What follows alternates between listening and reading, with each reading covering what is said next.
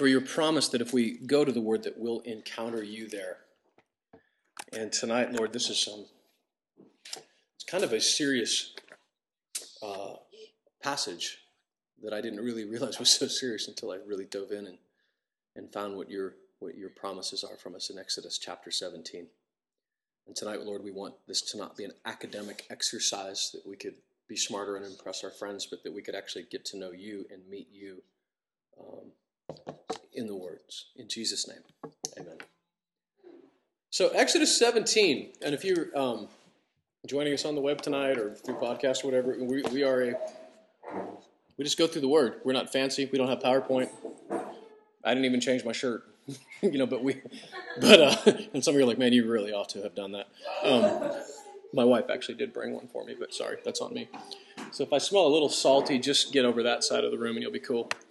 But I love how every verse, every word of the Word is actually inspired. And at every point we go through it, something jumps out there. Man, I never saw that before. And I've been a Bible geek since I was a little kid. I would stay up till like the middle of the night, like with a blanket over my head and a flashlight reading Chronicles. I mean, that's what kind of a nerd I was. And so the fact that I still read and think, man, I never saw that before. And I'm, by the way, no means a theologian.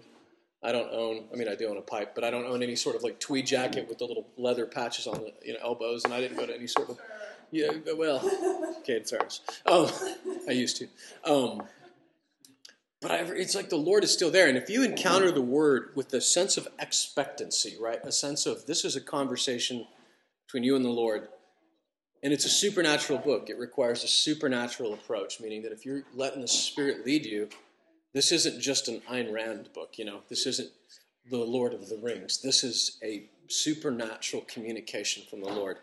And so from Exodus 17, the whole Israelite community set out, verse 1, from the desert of Sin, traveling from place to place as the Lord commanded. This is, we're coming to Rephidim, which is stop number 7. The thing I love about the journey of Israel is it's just like our lives. It's just a journey. They were headed someplace. They were headed to this destination, but most of this book is just about the journey, the stops they were on. We saw them stop at a place of victory. We saw them stop at a place of dryness and a place of rest. And that's where we're coming tonight, is another place of rest for them. But it's rest with a twist, as you might expect from the Lord. So they camped at Rephidim. I'm sure they called the local KOA and got the water hookups. And KOA, have you ever been to a KOA? Campground? Yeah. But there was no water for the people to drink. And so they quarreled with Moses and said, "Give us water to drink." Moses replied, "Why do you quarrel with me? Why do you put the Lord to the test?" But the people were thirsty for water, for there was, verse 3, people were thirsty for water there. And they grumbled against Moses. They said, "This might be the moment in my life where I got to get glasses." Can we just say that right now? Can we just declare that Darren can't see? I'm like, weird. When people get old, sometimes you see them do this, and I'm suddenly getting it. Weird. But the people were thirsty for water there, and they grumbled against Moses. They said, "Why did you bring us up out of Egypt? To make us and our children and livestock die of thirst?" And then Moses cried out to the Lord, "What am I to do with these people? They're almost ready to stone me." And the Lord answered Moses, "Walk on ahead of the people. Take with you some of the elders of Israel, and take in your hand the staff with which you struck the Nile, and go. And I will stand there before you by the rock at Horeb. Strike the rock, and water will come out of it for the people to drink." And so Moses did this in the sight of the elders of Israel. And he called the place Massah and Meribah, because the Israelites quarreled and because they tested the Lord, saying, "Is the Lord among us or not?" What jumped out at me as I jumped and saw this again today was this is actually a trial being set up. Like, if you look at a couple other translations, that you've tried the Lord, you've tested the Lord. I don't know, has anybody ever been involved in litigation before? Okay, because I have, okay? No fun. Because what you have is somebody in there who is accusing you of doing something. And what I learned as time went on was that they actually made a decision about me and my company and my peers based upon fact mixed with assumption, okay? Because they weren't there. So they had some limited information on us. And then they made some assumptions about us. And from that, they sued us and they drug us into court. And we had to put a suit and tie on. It was not pretty at all. And in America, the good news is you're innocent until proven guilty. The problem is that you have to pay to prove that you're innocent. And in our terms, it was $450 an hour that we paid to prove that we were innocent. And so $138,000 later, when the judge for like the 14th time said, no, this is, he basically said, this is, we're going to go to trial here, but there's no, you might want to reconsider to the people that were suing us. And at that point, we realized that, like I thought, because on the TV, right, we're like, no, stick it to them. We're going because we countersued, and our lawyer sat down and made us like realize what that would look like, which was that even if we win for the countersuit, then we got to go back to trial again, and then they're going to appeal, and then another $100,000 later, we still may not get. I'm thinking, man, that's not how it happened on the TV. So, anyway, all that to say, this is what is actually unfolding. You see God saying, I'm going to go ahead of you. And there's a guy named Tim Keller who's a lot smarter than I am. I've read some of his stuff. And he actually says that phrase, go ahead of you, is not the same phrase like when God says, I'm going to go ahead of you to the promised land, which is the go ahead of you with the big, show of power enforced in a military kind of way. This is, I'm going to stand in front of you. I'm going to the front of the class, so to speak, so that you can accuse me. So he sets up this, willingly condescends to their level and says, here I am. I'm going to go to the rock, and this beautiful picture unfolds. He stands on the rock. He says, God will go ahead of you, stand on the rock. And he tells Moses to take the staff. Now, keeping in mind, this is the staff that had turned to a serpent, okay? This is the staff that turned the Nile to blood, that staff. And he says to Moses, picture this, you got the elders on one side, they're saying, look, are you here? Are you among us? Are you not? You've got God in front of them on the rock, and you've got Moses with his staff, with the sign of authority, with the sign of judgment of sin that had turned into a serpent, this picture of sin, this picture of judgment, and he strikes the rock. And the good thing, and I think that this is honestly, if we don't get any further, and I'm not going to talk a lot because I want to hear your thoughts on it, but I guess what I felt comforted from it was they had a legitimate question. Like, God, seriously, we're thirsty. We're in the desert again. And it isn't like they hadn't just seen him give them water before, okay? And I have a tendency to think, well, get over yourself. But here they are again, and I'm not so sure that it was a question of, God, can you do this? But God, why aren't you doing this? If that makes sense. It's like when I look at Haiti, when I look at Rwanda, and I think, God, seriously, what up? And what's interesting to me is that God doesn't choose to answer this question with reasoning. He answers it with a person. Because we can try to unpack this and we can have these theological conversations that guys like Bill Maher think that we're crazy about. But he answers it with a question, and the question is answered right here because it was a few thousand years later. And I know this because Paul in 1 Corinthians 10, I'm not making this up, he actually says that in this picture, this thing that these people were living out, that God actually was painting a picture of Jesus. Jesus Christ was the rock. And you've got God standing on the rock, in the rock. And you've got that staff of judgment that was, instead of God being angry with them, instead of God saying, are you kidding me? It says, strike me. I'll take it. I'll take your sin. I'll take the things that you and I deserve. There was an essay contest some years back in England, and it was the essay question was, what's wrong with the world today? And it was won by a young guy named G.K. Chesterton, who actually inspired C.S. Lewis. But his answer won with two words: what's wrong with the world today? And his answer was, it's me. Or no, it's I am. I am what's wrong with the world today.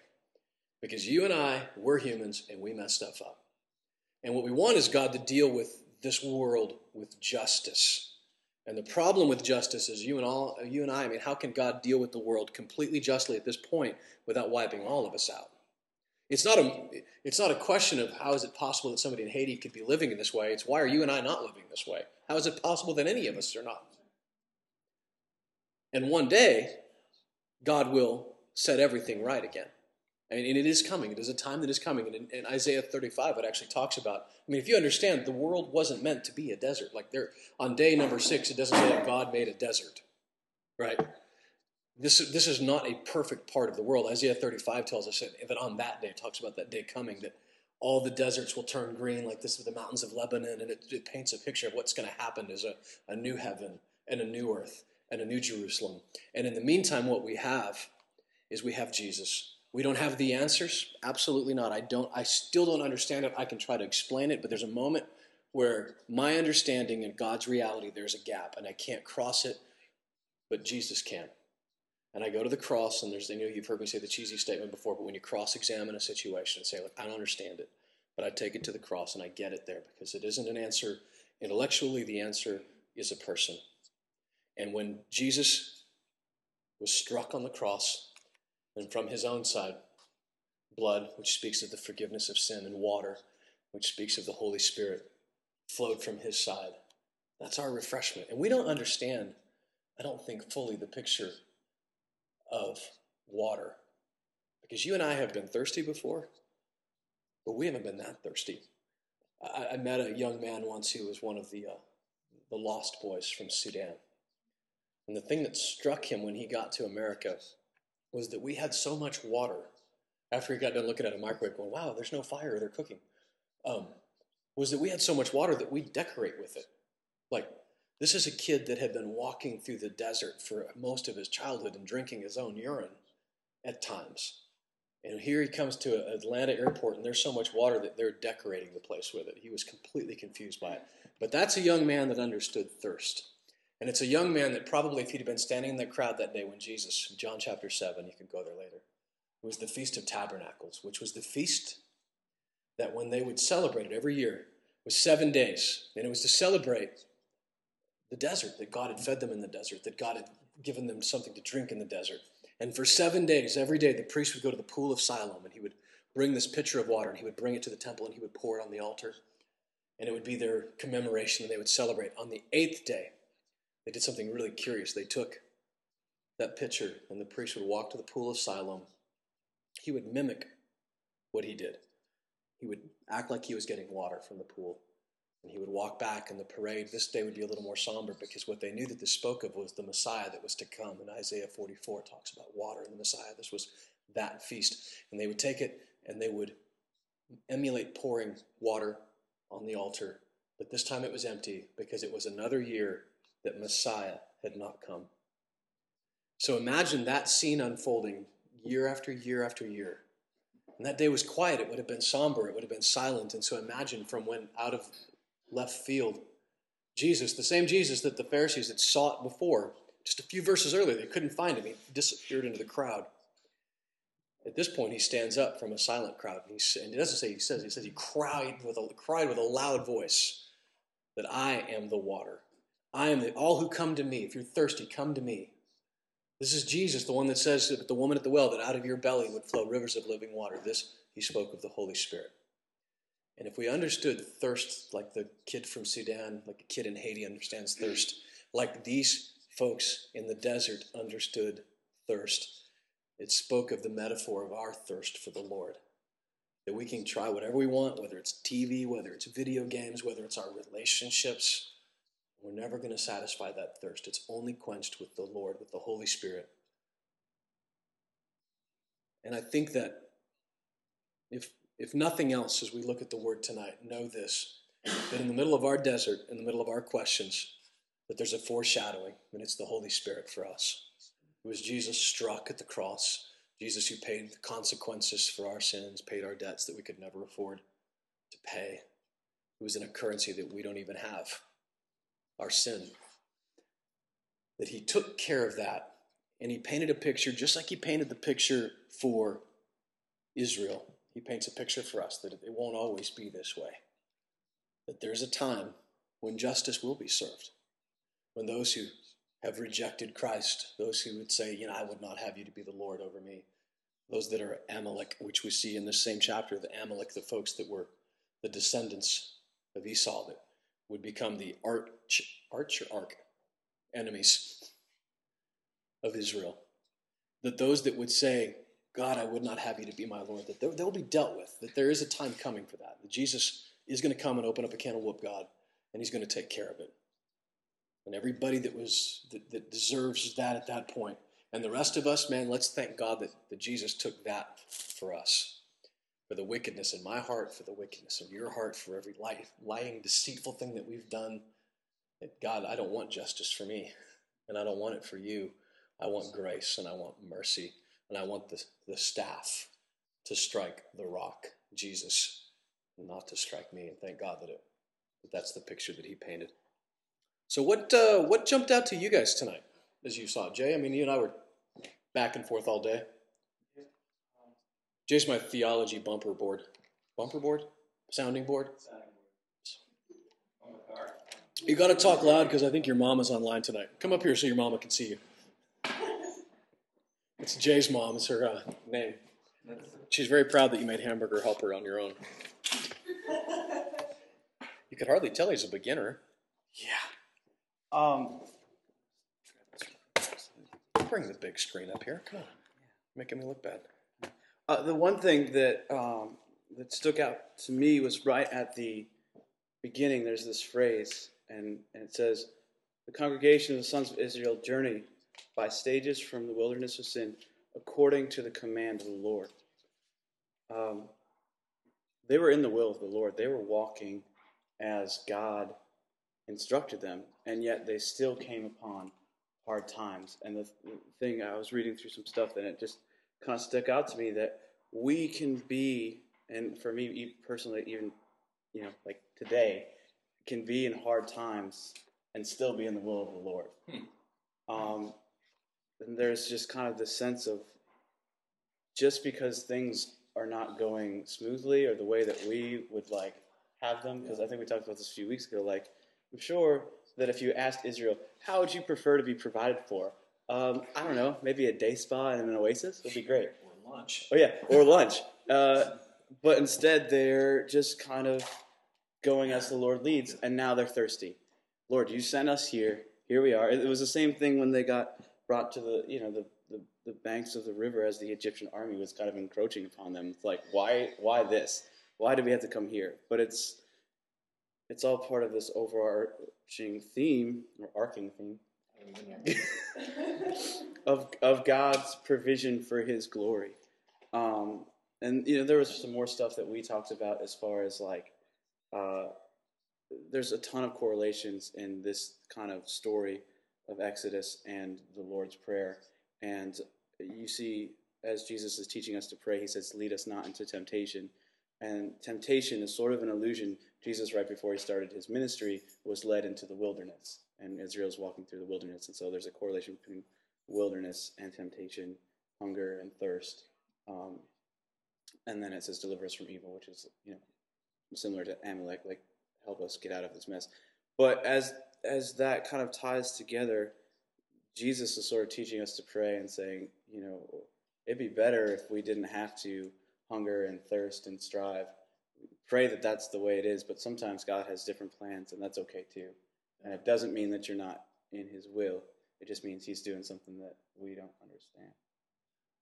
To me, that's fundamental, because the theological stream that I grew up in, if you had problems in your life, the first thing you would do is look for this sin that you're doing that's brought it on yourself, right? I mean, did anybody else grow up that way? Like, the minute something was going wrong, I must be doing something wrong, and it's brought this on me.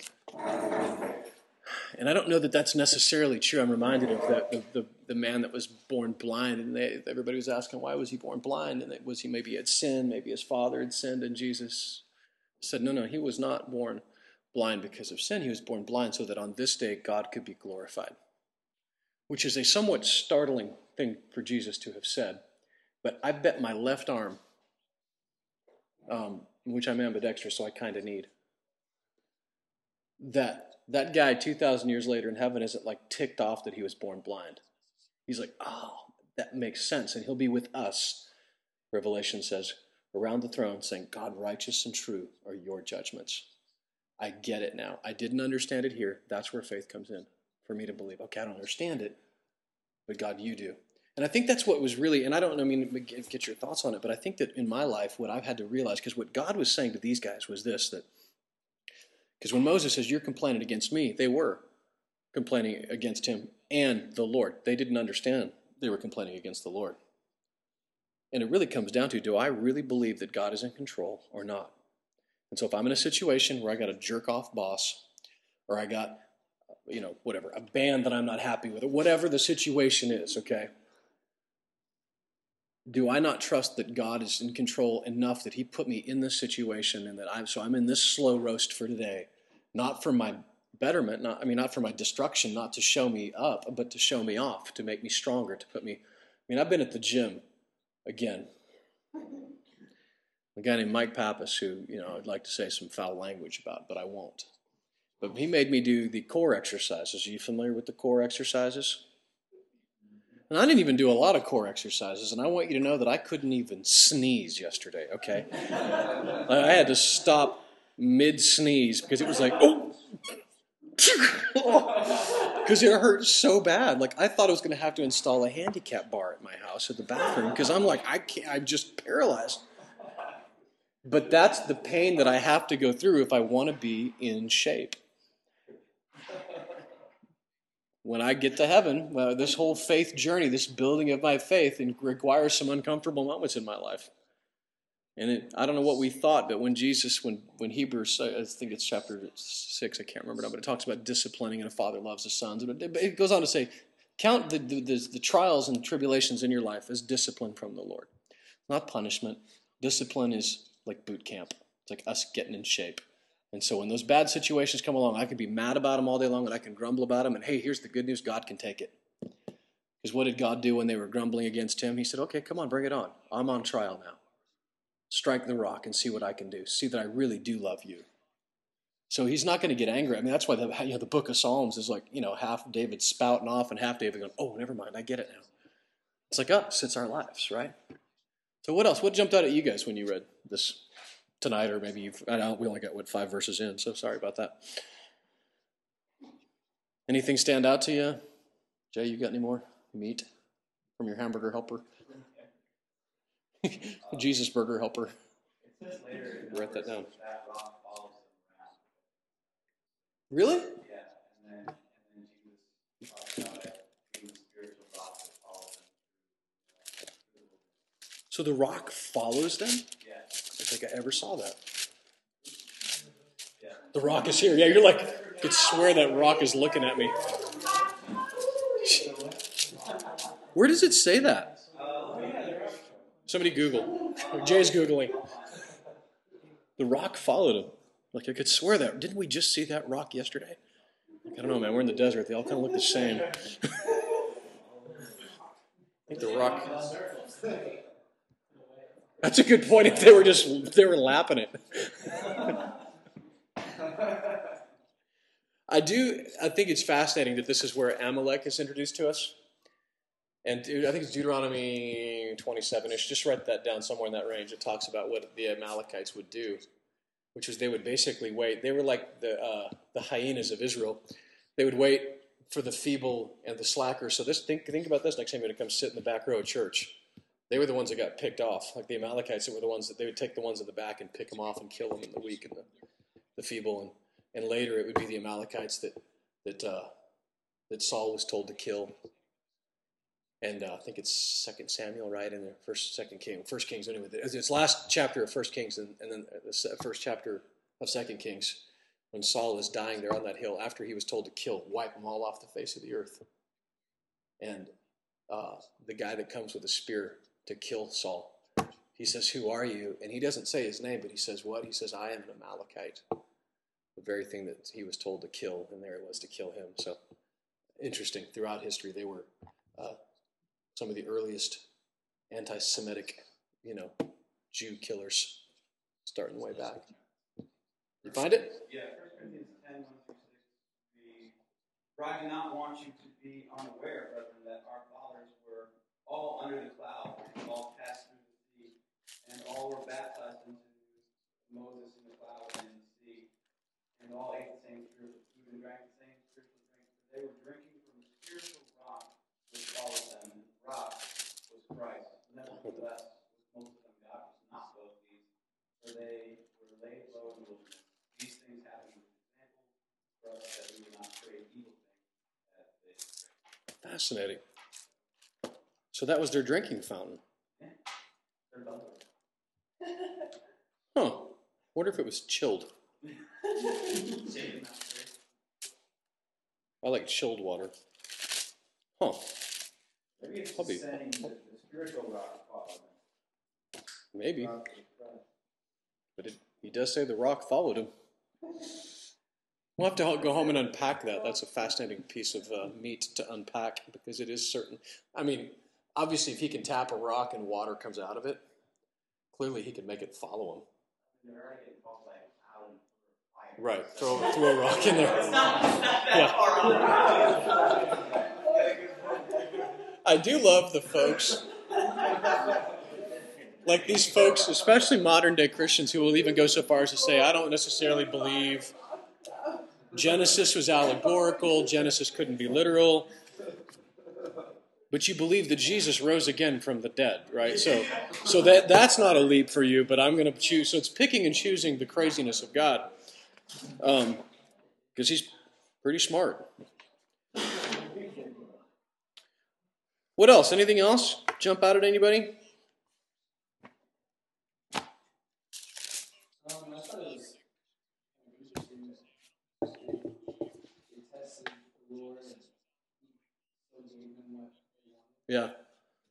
Because I just kind of wonder, like, Oh. afterwards, like, what they felt. You know what I mean? It's like, you know how you like can get like so like angry and upset, and you want something so bad, but you kind of don't really want it. You just want to complain about it. Right. And so I know they really did want water, but I just wonder what the mood was. Right. Well, at what point do you feel like kind of a jerk? Like, oh, crud. Yeah. Right.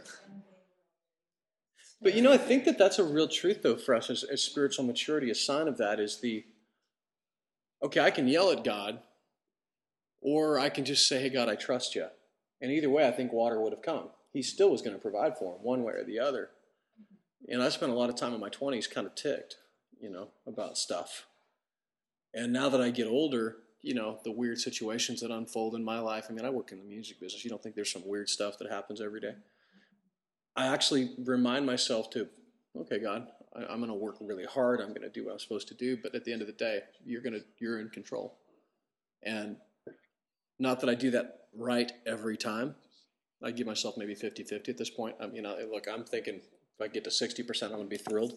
But there's so much freedom in that, just saying, okay, God, look, I don't know why this happened. I don't know why this thing fell apart or this plan didn't work but I give it to you, and let you, know that what am I supposed to learn in this? What am I supposed to get from this, as opposed to, what can I be mad about this? Because I can be mad. Doesn't matter.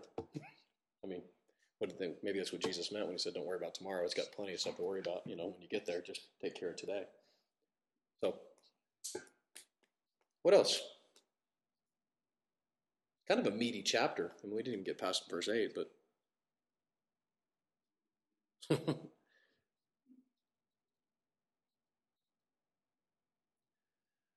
he promises to blot Amalek out from under heaven. The promise he kept.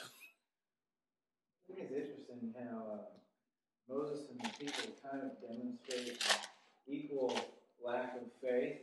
Because the people are sitting there grumbling, and both of them should have had faith. The people are sitting there and saying, why have you brought us out of Egypt? So that you're going to kill us and our children and everybody else? And Moses basically cries out to God and says, yeah, why have you? What am I supposed to do with these people? They're going to stone me. It's almost like you can see his desperation as much as the people. Right. Can you imagine being the pastor of that church? I mean, it's a thankless job. He's probably not even getting paid. You know what I mean? I mean, ain't it like Moses ain't thirsty either, you know? Right. Take a lot of bullets for it. But yeah, you think about that, you know, with wherever you guys are, whether it's in a spiritual situation or church. I mean, it's our tendency to get ticked off and to blame the leadership or the pastor or the, you know. And I think that what we ultimately have to do is just give God, maybe not them, but give God the benefit of the doubt. You know, what I didn't get when I was being sued was the benefit of the doubt. I'm thinking, no, I'm the nicest guy I know. You can't do, I swear, you know, and I had this idea that as long as I was really, really honest with them that, you know, which is what my attorney thought too. I wish I could get my money back for that part. Not that I didn't want to be honest, but I'm in there, no, I'll explain everything, you know, and they were like, no, you're lying to us. And because I didn't get the benefit of the doubt. And I think that what we got to give God is that I don't understand this, but I give you the benefit. I give you the benefit of knowing that since Jesus did what he did, that you got a plan here. And even if I don't get it this side of heaven, that I will someday. And again, and I love this passage. I've hung on it for so many years now, that we will stand before the throne and say, righteous and true are your judgments, God. Right next to the guy that was born blind, right next to Mother Teresa, right next to every martyr that was ever sawed in half sideways, and say, God, you were right on. That was awesome the way you did that. That was cool. Hurt, but it was cool. It worked. And I guess I can delete it because I'm not sure if I'm supposed to share this story, but there's a young man from Portland, actually, who just moved here. His parents are pastoring a church, and he was actually tried to come here 3 weeks ago, but he got lost. Imagine that. And I just emailed him, hey, how you doing, bro? I haven't seen you. And he said, man, the weirdest thing happened. He had a brother with Down syndrome. And his mom actually came to the concert in Portland. And they went to a Blazers game 3 weeks ago, yesterday. And the little boy, I say little boy, as whatever, teenager, Down syndrome, wandered off from the game, as he sometimes would do, the guy said, and was ran over in the interstate, and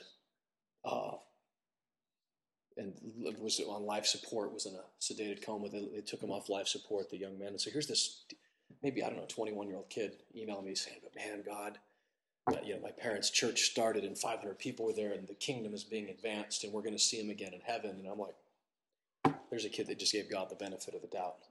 I'm not saying that God drove a car and killed the kid, right? But theologically speaking, Genesis 49, when Joseph said, look, what you guys meant for evil in my life, God took for good. So even Joseph, now keeping in mind, this was like Monte Cristo style, okay? He'd been in prison for how long, you know? And said, but God used it for good. And here's a young man saying about his brother who has Down syndrome that he's in heaven today and God's using it for good. And I'm sure if you were to get him by himself, that he's obviously hurt and he's sad, just like his whole family is. But they're giving God the benefit of the doubt in that situation. And I think that if anything, this is so fundamental, and it's so maybe thinking, why do we cover this so many times? And I think it's because we got to get this, because we're going to come across these things in our lives, and it's so much more freeing to be able to give it to the Lord and to say, I trust you. I get it. I don't understand the situation, but I get you, and I get the cross. I don't get an answer, but I get a person. I get Jesus. So, anything else? It's 8:30. You got your guitar? I mean, I can't think of anything more appropriate than after encountering the Lord like this than to maybe worship him. Because, he's God. And Jay's mom says, I'll give you some of the stuff on here. We're talking about Grub, Hamburger Helper. Wait a minute.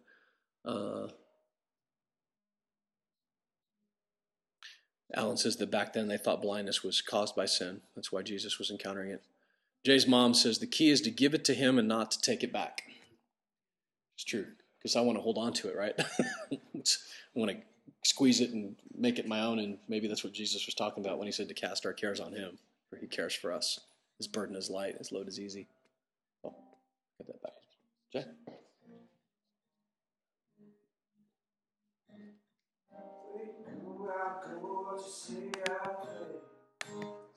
What you pray, I pray. Where you go, I'll go. What you say, I'll say. What you pray, I'll pray. What you pray, I'll pray. Where you go, I'll go. Watch him pray, I'll pray. Watch him pray, I'll pray. Jesus only did what he saw you do. He would only say what he heard you speaking. He would only move when he found you lead. Following your heart, following your spirit. How can I expect to walk without you? Every rule Jesus made, I'm not content to live without you. You alone are worthy. You are always good. Where you go, I'll go. What you say, I'll say.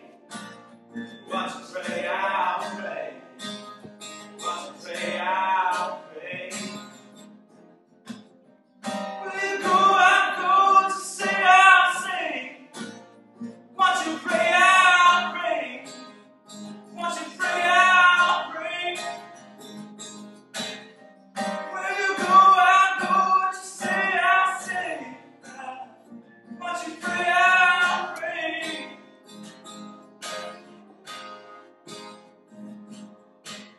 Jesus only did what he saw you do. He would only say what he heard you speaking. He would only move when he found you lead.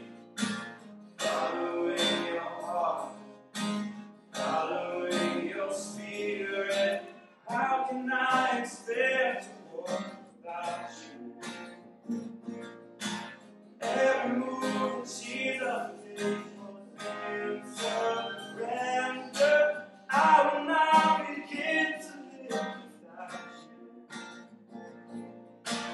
You are worthy, and you are always good. Where you go, I'll go. What you say, I'll say.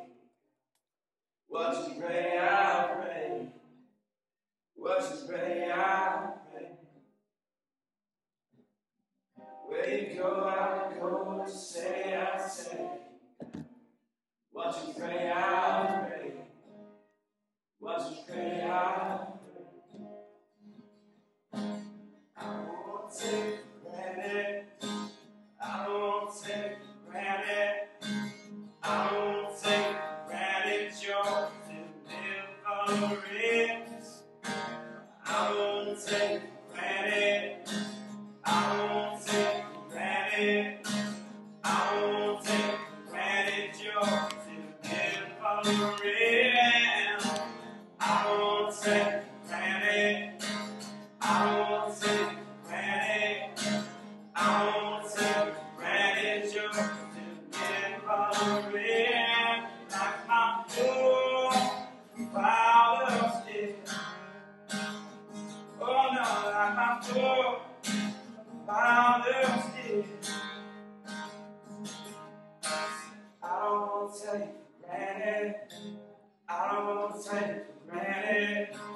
I don't take for granted your deliverance. I don't take for granted. I don't take for granted. I don't take for granted your deliverance.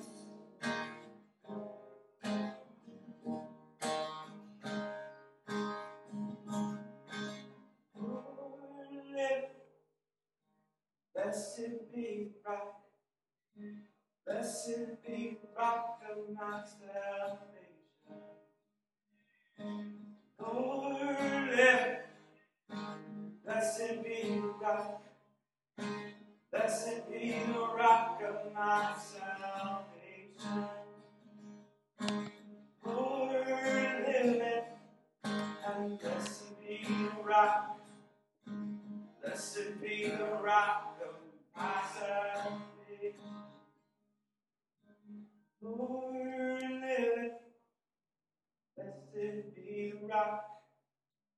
Blessed be the rock of my salvation. Thank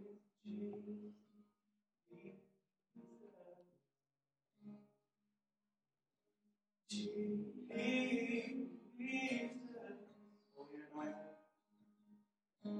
Holy and anointed word, Jesus.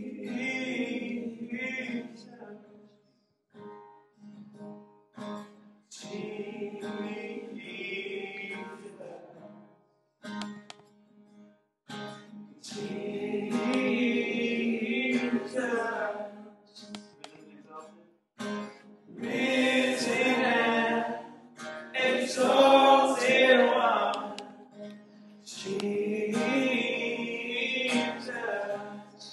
Your name is like on my lips.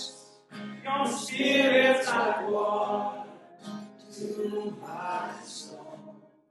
Your word is a lamp to my feet. Jesus, I love you. I love you. Jesus, I love you. Love you.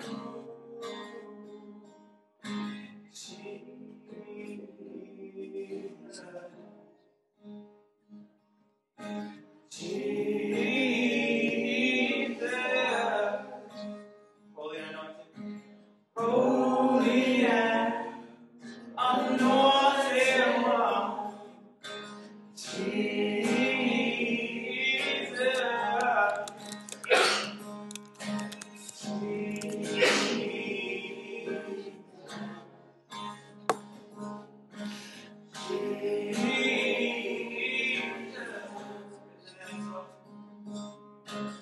Risen and exalted one, Jesus.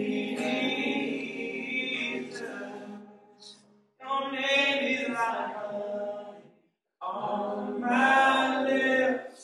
Your spirit's like water to my soul. Your word is a lamp to my feet. Jesus, we love you. We love you. Jesus, we love you. We love you. Jesus, we love you. We love you.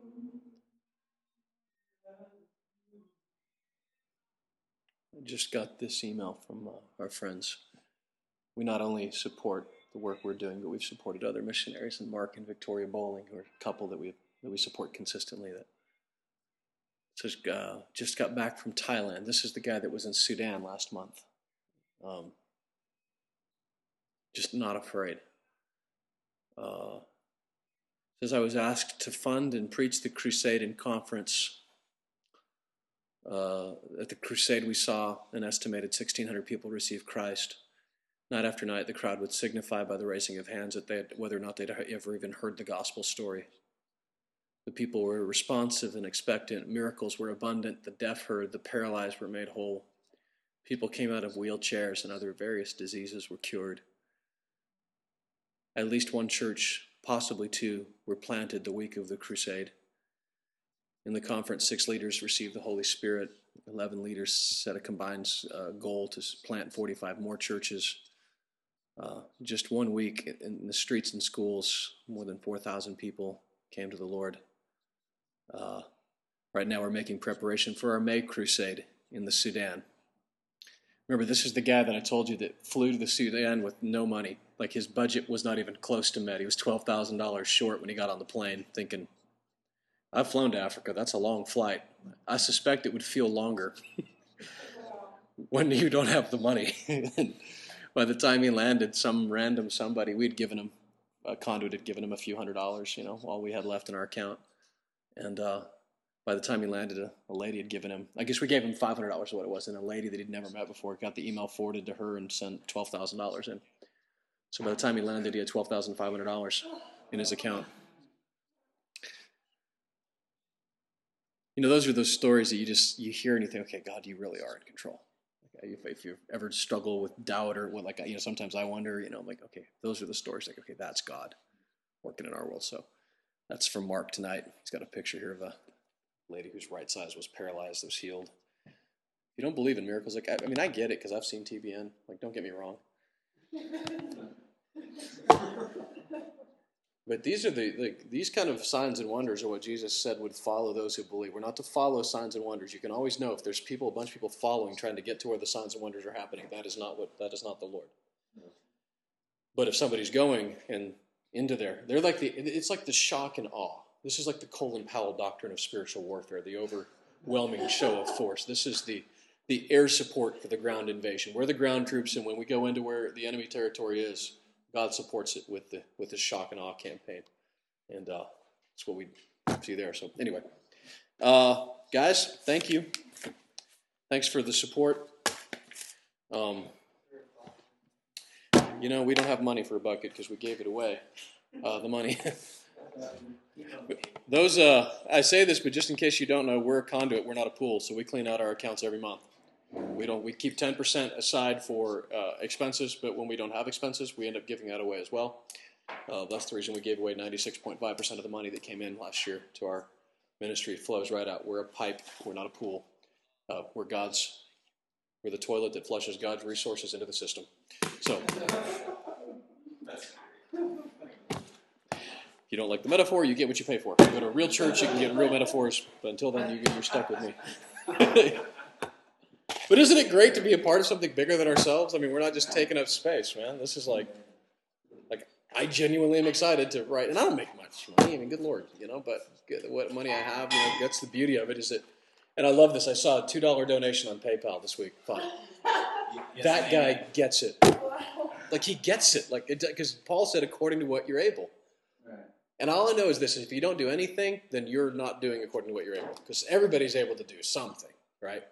And so it's not a show of amount; it's a show of your heart saying, "Okay, God, this is what I have. This is what I'm able to do." And so $2 donation. I think we paid 12 cents in PayPal fees for it. And honestly, that was one of our biggest expenses last year was PayPal fees. Like 3% or whatever it is they charge. Jerks. But PayPal jerks taking the kids. We're trying to feed the kids. Think how many kids we could have fed with PayPal fees. But it is what it is. So that's what we do. And I believe we have a little bit of the nutritious sampling. And again, this was kind of a move of solidarity with the economy. People who maybe lost jobs. We're having hamburger helper tonight. We didn't want to do something lavish. Yeah, it's bountiful. It is nutritious. It's full of protein. Okay, it's not nutritious. I made up the nutritious part. Except for the one I made with soy milk. That one's semi-nutritious. Cue a clip. I got chewed out. I used to.